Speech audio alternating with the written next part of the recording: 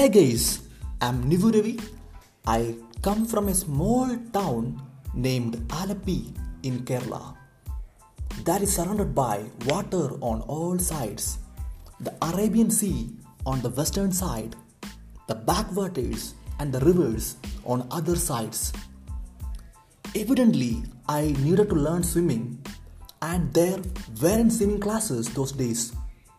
The only way to learn to swim was to jump into deep water, which I wasn't willing to do, at least initially.